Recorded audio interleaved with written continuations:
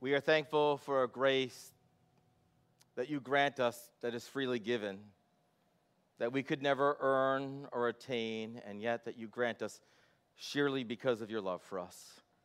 We're thankful, O God, for a hope that you grant us, one that is secure and certain and true. We're thankful for a love that you grant us that is unshakable. We're thankful that even when we wander from you, you never wander from us. We can never leave your grip of grace. And for that incredible love for us, for that grace that you grant us, for the hope we have in Christ, we say thank you. And we thank you in Jesus' name. Amen. You can be seated.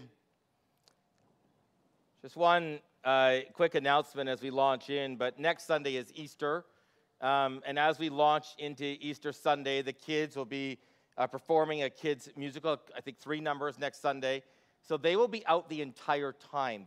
So parents, as you bring them, be here just a few minutes early so they can go downstairs to practice. Then they'll come in and go out for Kingdom Kids, which grants us more room to invite, aunts and uncles or parents and grandparents as part of the musical. The focus of the message, of course, will be on the resurrection. And we invite you to join us next Sunday for Easter. And after the service, there'll be coffee and tea like always, but also some snacks for Easter Sunday. We're not doing our brunch because of the complications of trying to figure out brunch in the foyer right now, but we are going to be doing an Easter snacks after the service. What does prayer do? What does prayer do? When you pray, what does it accomplish? I mean, if God is sovereign and has purposely set all things in place, what does prayer actually do? When you pray, what are you able to accomplish? Do you ever wonder that? Have you ever just sat back and wondered, why do I pray? Why should I pray? What does prayer accomplish? What does it do? Is it worthwhile praying? Have you ever just contemplated prayer? I mean, maybe you haven't doubted God's existence of that. Maybe you haven't doubted his activity, but you've just wondered, does prayer do anything? There are times, I shared this a number of weeks ago, when our elders have prayed, when people have come to us, they've been ill, a variety of ways, and there are occasions where I can say, by their testimony, that God has healed them. That they clearly believe on the anointing of oil and prayer, that we have seen a healing that God has granted them over the years that I've been here.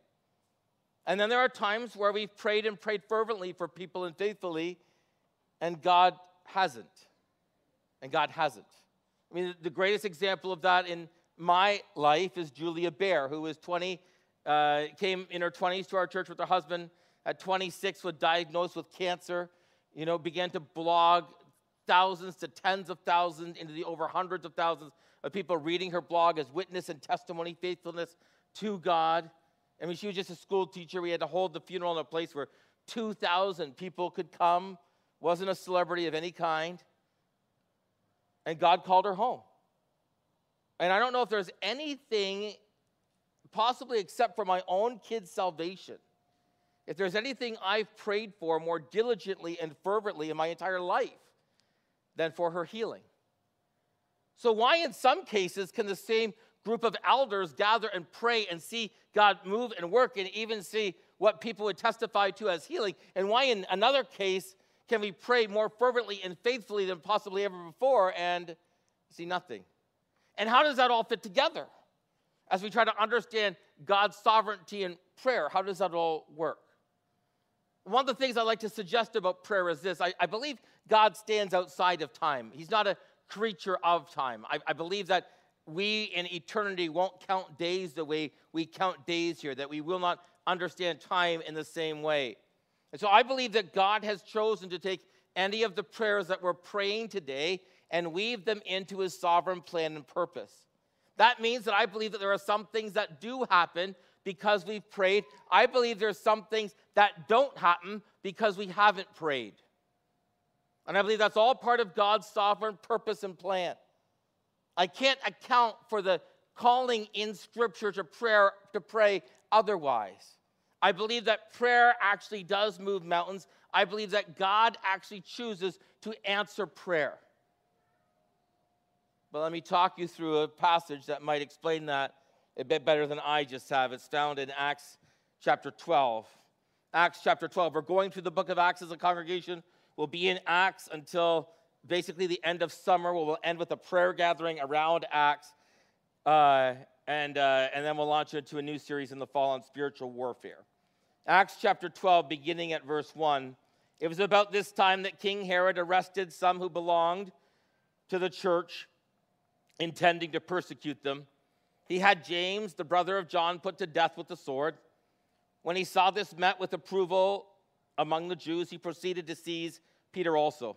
This happened during the festival of unleavened bread. After arresting him, he put him in prison, handed him over to be guarded by 4 squads of 4 soldiers each.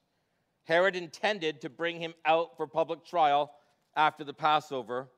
So Peter was kept in prison, but the church was earnestly praying to God for him. The night before Herod was to bring him to trial, Peter was sleeping between 2 soldiers, bound with 2 chains, and sentries stood guard at the entrance. Suddenly an angel of the Lord appeared. A light shone into his cell. He struck Peter on the side and woke him up. "Peter, get up," he said, and the chains fell off of Peter's wrists. Then the angel said to him, "Put on your sandals, your clothes." Peter did so. "Wrap your cloak around you and follow me," the angel told him. Peter followed him out of the prison. He had no idea what the angel was really doing and what was really happening. He thought he was seeing a vision.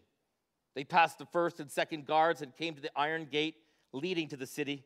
It opened for them by itself, and they went through it. When they had walked the length of one street, suddenly the angel left him. Then Peter came to himself and said, "Now I know without a doubt the Lord has sent this angel and rescued me from Herod's clutches and from everything the Jewish people were hoping would happen." When this dawned on him, he went to the house of Mary, the mother of John, also called Mark, John Mark. When many people had gathered and were praying, Peter knocked at the outer entrance, and a servant named Rhoda came and answered the door. When she recognized Peter's voice, she was so overjoyed. She ran back without opening the door and said, "Peter's at the door." Out of their mind, they told her. Maybe they thought she'd been praying too long. When she kept insisting it was so, they said it must be an angel. But Peter kept on knocking, and when they opened the door, they saw him. They were astonished. Peter motioned with his hand for them to be quiet, described how the Lord had brought him out of prison.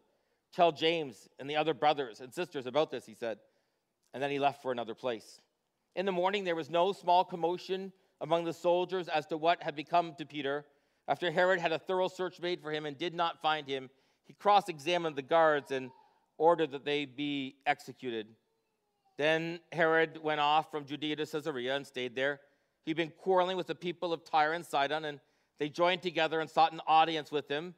After securing the support of Blastus, a trusted personal servant of the king, they asked for peace because they depended on the king's country for their food. On that appointed day, Herod, wearing his royal robe, sat in his throne and delivered a public speech to the people.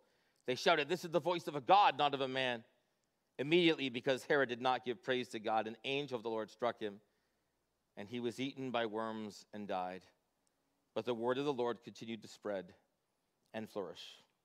This is the word of the Lord. There are 5 Herods that we find in Scripture, 2 that don't live very long, but 3 that are prominent. You find Herod the Great. He's the Herod that's king when Jesus is born. So that's Herod the Great. You have Herod Agrippa, who's never named king, but Herod Agrippa is Herod who's in charge when Jesus dies. And then in 33 AD to 44, or 37 AD, sorry, to 44 AD, you have this Herod, Herod Agrippa the first. There's 2 Herod Agrippas. The second one we see now through the rest of the book of Acts after this Herod dies. And so you have here this Herod, Herod Agrippa, who's married to a Jewish woman. His dad was married to a Jewish woman, so he's half Jewish. He likes the Jewish people. He honors some of the law, and he likes favor with them. And so this Herod has heard and caught rumor that the people of the Jewish tradition don't like these Christians. And so he has a group of them arrested, the Bible says, and he has James, the brother of John, executed. And so James is killed. Now this is the James of Peter, James, and John, the 3 that spent a lot of time with Jesus. In Mark 10, you may remember James and John the apostle, they said to Jesus, Jesus, teacher, we want you to do for us whatever we ask. That's quite a statement, isn't it? Jesus, we want you to do for us whatever we ask. That's often how we approach God in prayer, isn't it? Jesus, we want you to do for us whatever we ask. And Jesus says, well, what would you like? What do you want me to do? They said, when you're in the kingdom reigning, we'd like one of us to sit at the left of you, one of us to sit at the right of you. And Jesus says, you don't know what you're asking. Will you drink from the cup I'm going to drink from? This is Mark 10. Will you share in the baptism I'm going to be baptized in? They say, we will. He said, indeed you will.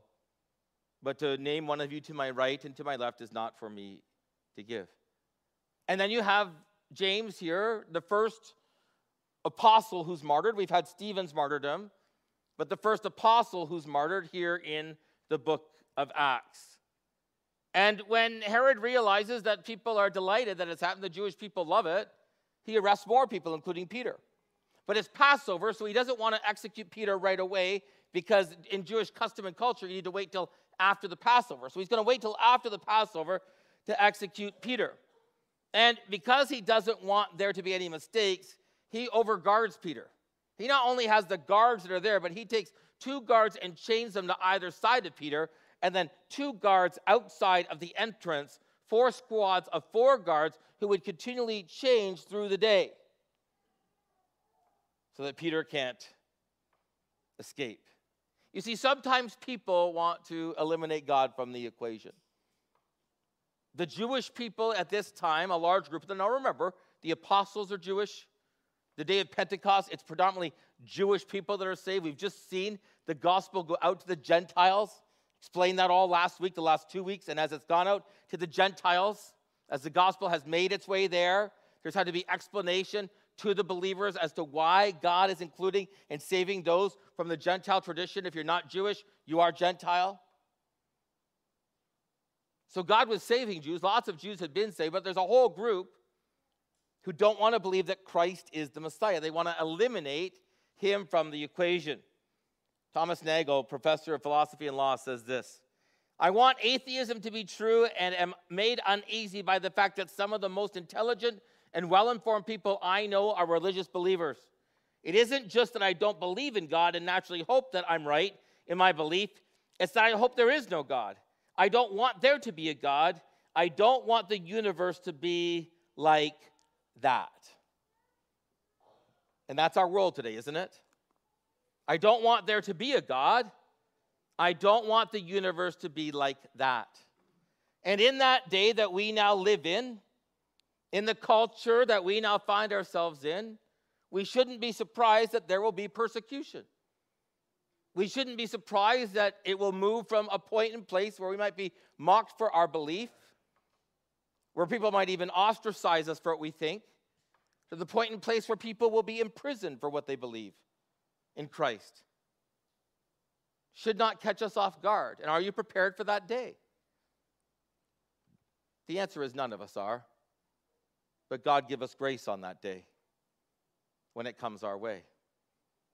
My brother said to me last night, he came down, his family wanted to get some ice cream at the chocolate place on James. And so he said, hey, if we come down, are you guys going to come? We're like, of course we will. It's chocolate. And so he went for a walk and got some with him. My brother said, I fear the day, he said. He's 4 years younger than me. And he said, not afraid in the sense of I'm terrified of it, but just I know it's coming. When I believe in my lifetime, we will be incarcerated in our culture for the gospel. I mean, you're considered anti-intellectual today for believing in Jesus. Anti-intellectual. And so Herod wants to get rid of Jesus. I mean, think of how the tides turn. Deanna talked this morning earlier from the passage about the celebration of Palm Sunday. It's only within a week that the same people that are crying out, Hosanna, Hosanna, Hosanna in the highest, are crying out, crucify him, crucify him. James had family, mother. John's his brother. I mean, could you imagine John's heart when his brother's executed by Herod? He may have been married, we don't know. The Bible doesn't give account of that. He was in his mid to late 30s, so likely he was married. And of course, there would have been a great deal of heartache when he died. So why did God rescue Peter and not James? I imagine the church was praying for James when he was arrested. I imagine earnestly so. There is only one answer to that question: the sovereign hand of God. While Peter's in prison after James's execution, and the church begins to pray earnestly again, because the church realizes that God is and specializes in the impossible, that God's able to do that. And so they come praying earnestly for Peter and for his release. They trust that God is able to do this. They believe that he can. And so we need to be a praying people. Paul, on a number of occasions, the apostle, tells us to be in prayer. The book of Ephesians at the end, I read this a few weeks ago here, but as he finishes off talking about the full armament of God, it never names prayer as an armament. He then talks about prayer as that which undergirds all of the armament. And he says, with this in mind, always be in prayer. With all kinds of prayers and requests, he says, come to God and pray about everything. Come to God and bring him everything. Do you pray like that? I mean, did you catch what the church did? They prayed fervently. They prayed faithfully, and they prayed together. Did you catch that? They gathered at John Mark's mom's house. John Mark, who's about to be one of the disciples that will travel with them on the missionary journey, who writes Mark, the Gospel of Mark, right? That's John Mark, who does that on Peter's behalf. Mark is writing on Peter's behalf. He travels with Peter. Likely here when Peter disappears, John Mark is going with him, because this is the last we see of the Apostle Peter in the book of Acts as he flees. And so Mark probably spending time with him, recording what's being said. But the church is gathered. They're earnestly praying. Do you earnestly pray? Martin Luther says this: to be a Christian without prayer is no more possible than to be alive without breathing. To be a Christian without prayer is no more possible than to be alive without breathing. Charles Spurgeon said this: a prayerless church member is a hindrance. He is in the body like a rotting bone or a decayed tooth. Before long, since he does not contribute to the benefit of his brethren, he will actually become a danger and a sorrow to them. Neglect of private prayer is the locust which devours the strength of the church. Is that not powerful? Charles Spurgeon. A prayerless church member is a hindrance. In the body, they are like a rotting bone or a decayed tooth. If you don't believe that's true today, it's likely because you're not someone who prays like that. And you want to justify why you don't right now. So they depend on God. They pray to God. They do so together. Well, while they're praying, and they've gathered to pray, and they're praying in the house of John Mark's mom, which is likely a large house. It looks like from the text that there is this outside gate, probably a courtyard, and then the house on the inside of it. An angel of the Lord appears where Peter's in prison. Light is shining, the Bible tells us, in his cell. But Peter is so asleep that the angel actually has to strike him to wake him up. Yo, Peter, I'm here. Peter's that asleep the night before his execution. He knows he's about to be executed. Why is Peter so asleep the night before his execution? I'm sure he's prayed for his release. I'm sure he's asked God to do it, but he's okay with whatever God has sovereignly decided. And James has just died, one of his closest friends. Right? Peter, James, and John hung out all the time with Jesus. So one of his closest friends has just been executed. He's not expecting he's going to be released. I mean, so often we pray to God as if God owes us what we asked for. As if it's like a credit card that we put down and tap and get what we want when we want it. The angel wakes him up and says, put on your clothes and sandals. The chains have fallen off his wrists. Peter thinks he's seeing a vision. Wraps his cloak around him, follows him, gets out, passes the first and second guards, comes to the iron gate, it opens for them, and then the angel's gone. Peter knows the city. He knows where he's going. He knows that they've gathered at John Mark's house to pray. I mean, that's where he goes, because he knows where the church is gathering. The church has obviously been gathering there. I mean, we're probably talking 42, 43 AD, right? So this is quite a few years after the Pentecost. The church has been gathering for quite some time. We know that Herod dies in 44. This could be as late as 44 AD. The Bible doesn't tell us exactly how long after this encounter Herod dies, but we know from the accounts of Josephus in history that Josephus is a Jewish historian that writes about this time, that Herod dies in 44 AD. It's all accounted for in history as well as in Scripture. Scripture, of course, being our guide. And so Peter goes to the house where he knew they would have gathered to meet with them, and he realized that God has rescued him.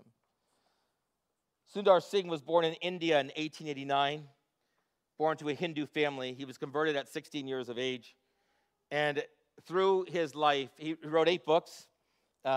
He journeyed to a number of places to share Christ with people, and he continued to go back to Tibet. Well, one time when he was in Tibet, a Tibetan priest had him arrested. Tibetan priest who also was like the mayor of the area had Sundar arrested and placed into a dry well, had a seal put on the dry well and locked with key. And Sundar was left there to die.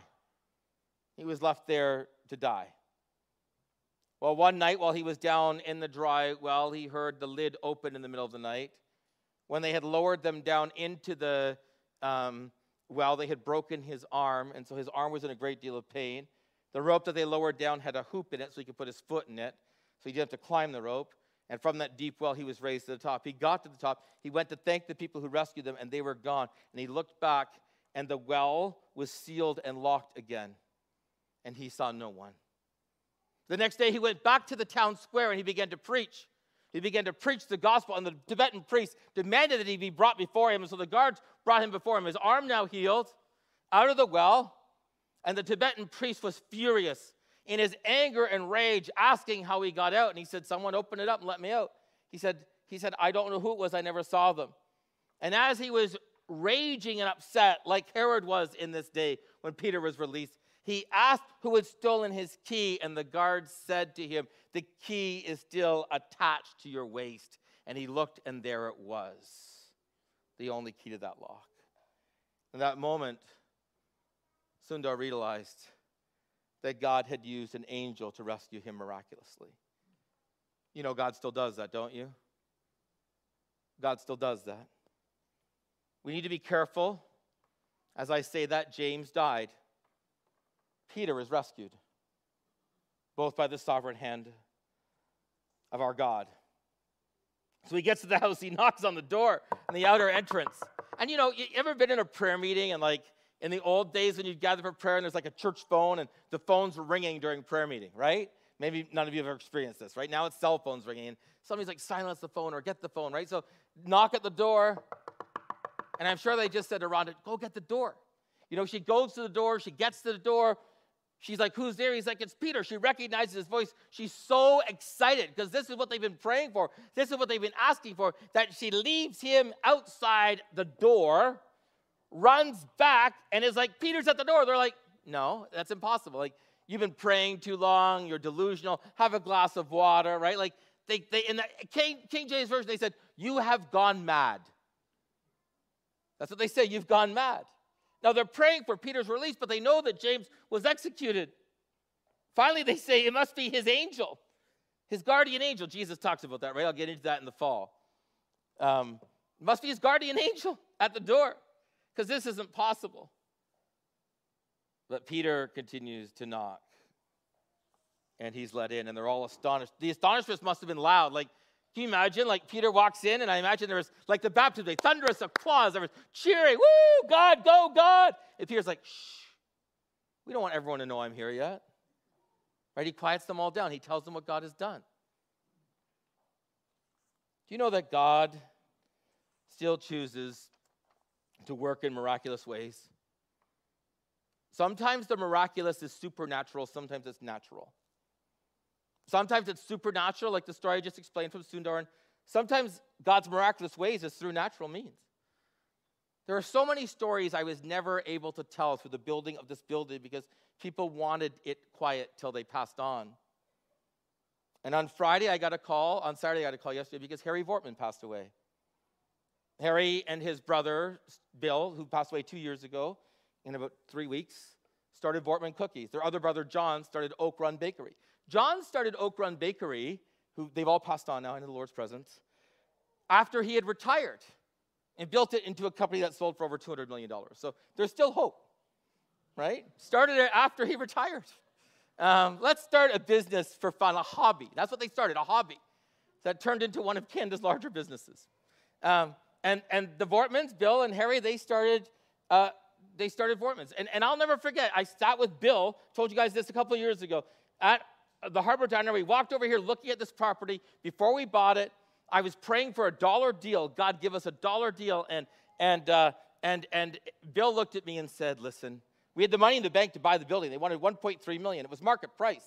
I'm like, God, give us a deal. And they weren't budging. And Bill smiled at me and he said, don't ask God to do something for you that he's already done. I'm like, what do you mean? He's like, he's already given you the money. Buy the building, and I'll donate too. And then he said, I'm going to do something I've never done before. I'm going to introduce you to my brothers. We have an agreement over the years that we would never introduce to each other donors. And I remember meeting with Harry Vortman. Bill would come and meet with me, and he would have just gotten off the horses.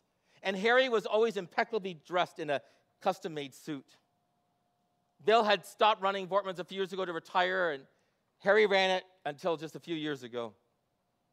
I remember going to Harry's office one day, and the first time I met with Harry, Harry said, our foundation doesn't give to local churches. Because if we did that, this was what I heard from every donor, pretty much, every philanthropist. Because if we did that, there's so many churches, thousands upon thousands of churches in Canada that could ask for money. And so we typically only give to, nationwide charities or international charities. And yet God softened their hearts. And I remember when Harry wrote his first check, and then this is how it kind of went down. I'd met with him a couple of times. He said, can you drop off for me some material from your church, a couple of sermons you've preached in large forums that are recorded, like People's Church Toronto and Promise Keepers Canada and Jesus the Nation, whatever it is, and just drop off some of these things, some materials. And so I did. But I had the twins with me. Jewel and Ivy were like 5. I went up to his office. I wasn't dressed to see Harry. I'm just supposed to drop it off, right? I'm dressed probably like this. And I go in, and I have the twins with me, and the receptionist is like, hey, we have fresh baked Vortman cookies here. Would your girls like one? And of course, Jewel and I were like, sure. And she says, Harry loves kids. Can Harry come meet them? I'm like, sure. So Harry comes out, and he gets right down, this 80-year-old guy, 82-year-old guy, and he's talking to Jewel and Ivy, and he's welcoming. He says, would you girls like some cookies? And they said, oh, thank you, sir. They said, we already had one. He said, no. He said, would you like more cookies? And they said, yes. And he brings out these containers of Vortman cookies, but not just one. He gives one to Ivy, and it's almost as big. Do you remember this? Big container. And then he gets one for Jewel, and they're just wide-eyed, and they're so excited. I'm like, oh, sugar rush. And so we go home, and about 3 weeks later, this was in November, Harry's parked outside of LaUna Station with a massive tractor trailer. It's 3 o'clock, and they have had their Christmas lunch in there. And he's at the back of the truck handing out gifts to all the employees. And I see him. And I say to the girls, can we walk over and say hi to Mr. Vortman? They're like, sure. So we walk over. We see him. He's standing there handing out these gifts. And I say, Harry, how are you? He says, I'm really good. And he again gets right down and says hi to the girls. How are you? And Ivy reaches over to him, grabs a hold of him, hugs him, and says, Mr. Vortman, you make the best cookies. And he wrote us a check the next week. It was a great moment in life. I don't know to this day whether it was Ivy or not. And then he wrote another check. He wrote a check larger he'd ever written to us. And then finally, we were in one of those moments where the building had gone up again, and we needed $630,000. I'm walking through because Harry had some dementia in his, or I don't know if it's dementia or Alzheimer's, but in his later years and the last couple of years. And we're walking through with the gentleman, godly man, who kind of looks after everything. And we're walking through the building, and we're explaining what we need. And Harry was awesome. He looked at me and said, just write him a check for whatever he has asked for. And at that moment, you wish you'd asked for more, but it's fine. And you just watch the God provide. And sometimes his provision is through natural means. A godly man that he's granted wealth to, that God's going to use to release it to see this building built. I mean, a $22 million building with $21 million provided for. That is nothing but the miraculous hand of God. And it's been hundreds and hundreds of people, including us here, who've given sacrificially and faithfully. And it's included people like him. And sometimes God chooses in the miraculous to do it supernaturally, like in the case of Peter or Sundar. Well, they're shocked that this has happened. Herod can't believe it. Verse 19, he makes a thorough search. He cannot find him. He cross-examines every guard because he can't believe that God could do this. There must be a natural explanation. There have to be an inside job. The guards have to have done this, and he has the guards executed. But then he goes to Caesarea. We're not told when, but we know this is shortly after. Is it a year? Is it 2? Is it 6 months? We don't know. There had been a quarrel going on.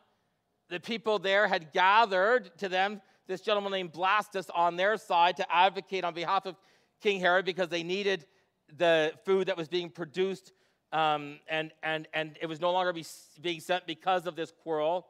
On the day Herod addresses everyone, you can read this in the Josephus and his Antiquities as well.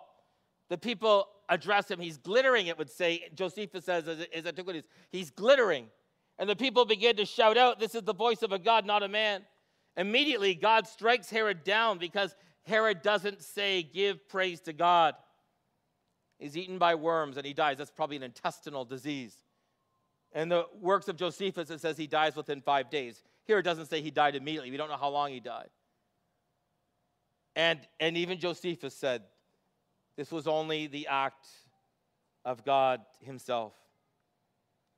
But this is where a prayerless life will lead you. Herod is given praise, and instead of turning that praise to God, he accepts it for himself as if he is God, as if it's his talent or his ability or his gifting. So what do? Just a few things. I want you to know verse 24. The word of God continued to spread and flourish. Number 1, 3 things. We're going to face persecution.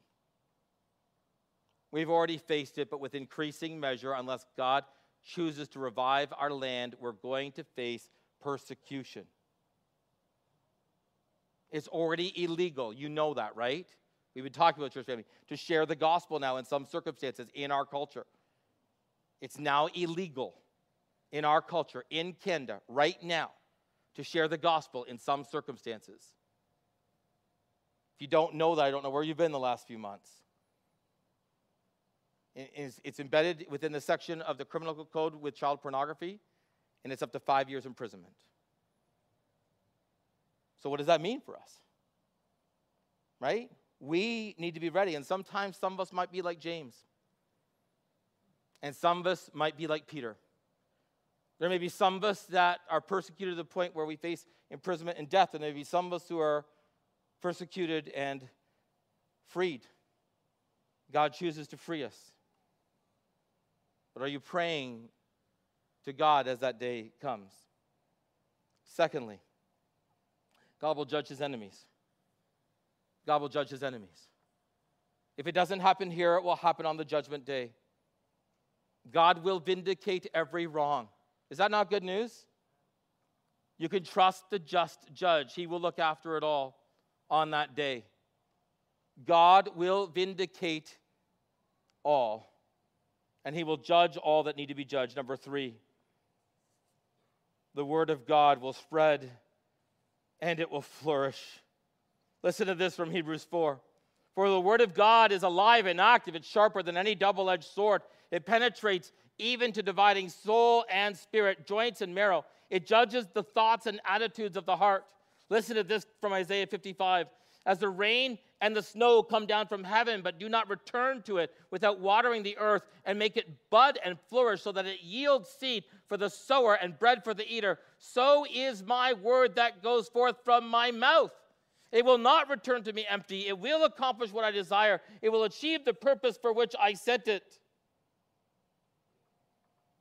So when the Bolsheviks took over Russia, what was then the Russian Empire, and founded the Soviet Union, back in 1922, what did they do? They abolished Christianity. They created statewide teaching on atheism. And 100 years later, there are over 2 million evangelical people worshiping and celebrating God in Russia to this day. 6 years ago, I met a man when I was at a conference from Russia a Russian leader. He had a church that had grown to 400. I've told this before. The first week that the secret police showed up, they show up and they take the names of everyone coming in. The second week again, they take the names of everyone coming in.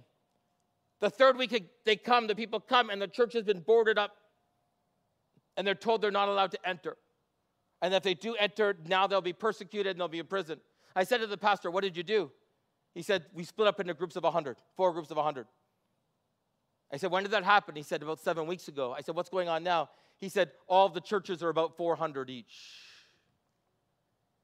Because everyone heard about what was happening. This is 6 years ago. What was happening to us in persecution. And they saw our faith, and we've grown. So he said, now we're about to take that 1,600 people and split them into 16 churches. And see what God does there. Do you know God's able to do that? Do you know he's that powerful? When the People's Republic of China was formed in 1912, just 10 years before the Soviet Union, the government again went to eliminate Christianity. In 1949, it was estimated that there was 1 million evangelical Christians in China. And through all of the opposition and through all of the persecution, the estimates today would put the evangelical church in China at about 80 million to, some would say, 100 million believers. 80 million. That's more than double the size of our country. Why? Because the word of the Lord continues to spread and flourish. Is that not good news? He is an unstoppable God. He is an unstoppable God. Satan could not stop him. Sin could not stop him. Death could not stop him. All of the power that the principalities and authorities threw at him could not stop him. And his word, the living word, right? That's Jesus. He was the spoken word. That's what the word tells us, right? Who became the living word. That's John 1. The spoken word, who is the living word, is alive now and forevermore as King of kings and Lord of lords. And he walks with you to the very end of the age. It is great, great news. That is our God. Jason, you guys can come up. Persecution will come. God will judge his enemies. The word of the Lord will last forever. Amen. I read to you briefly from Isaiah 55 as we worship our God in song. I want you to hear the context of Isaiah 55. Would you stand with me? This is what Isaiah 55 says about the word of God. Hear it in its context. It is beautiful given our baptisms this morning. Come, all you who are thirsty, come to the waters. And you who have no money, come and buy and eat. Come and buy wine and milk without money, without cost. Why do you spend your money on that which is not bread? Why do you labor for that which will not satisfy? Listen, eat what is good. Delight in the richest of fare. Give ear and come. Listen, that you may live. I will make an everlasting covenant with you, my covenant love that was promised to King David. See, I have made him a witness to the peoples. He is a ruler, a commander of the peoples. Surely you will summon nations you know not, and nations you do not know will come to you. Because of the Lord your God, the Holy One of Israel, he has endowed you with splendor. So seek the Lord while he may be found. Call on him while he is near. Let the wicked forsake their ways and the unrighteous their thoughts. Let them turn to the Lord. He will have mercy on them. And to our God he will freely pardon. For my thoughts are not your thoughts, neither are my ways your ways. As the heavens are higher than the earth, my ways are higher than yours. My thoughts are higher than your thoughts. As the rain and the snow come down from heaven and do not return to it, but make it bud and flourish, so that it yields seed for the sower and bread for the eater, my word that goes out from my mouth will never return to me empty. It will accomplish what I desire. It will achieve the purpose for which I sent it. So you will go out with joy. You will be led forth in peace. The mountains and the hills will burst in song before you, and the trees of the field will clap their hands. Instead of the thorn bush will grow the juniper. Instead of the briars, the myrtle will grow. This will be for the Lord's renown, for an everlasting sign that will endure forever. He is a good God. We pray, believing in his sovereign hand. We live, trusting him with every step. We know that one day he will judge all that stand in opposition to him. And we're thankful that his word will last forever.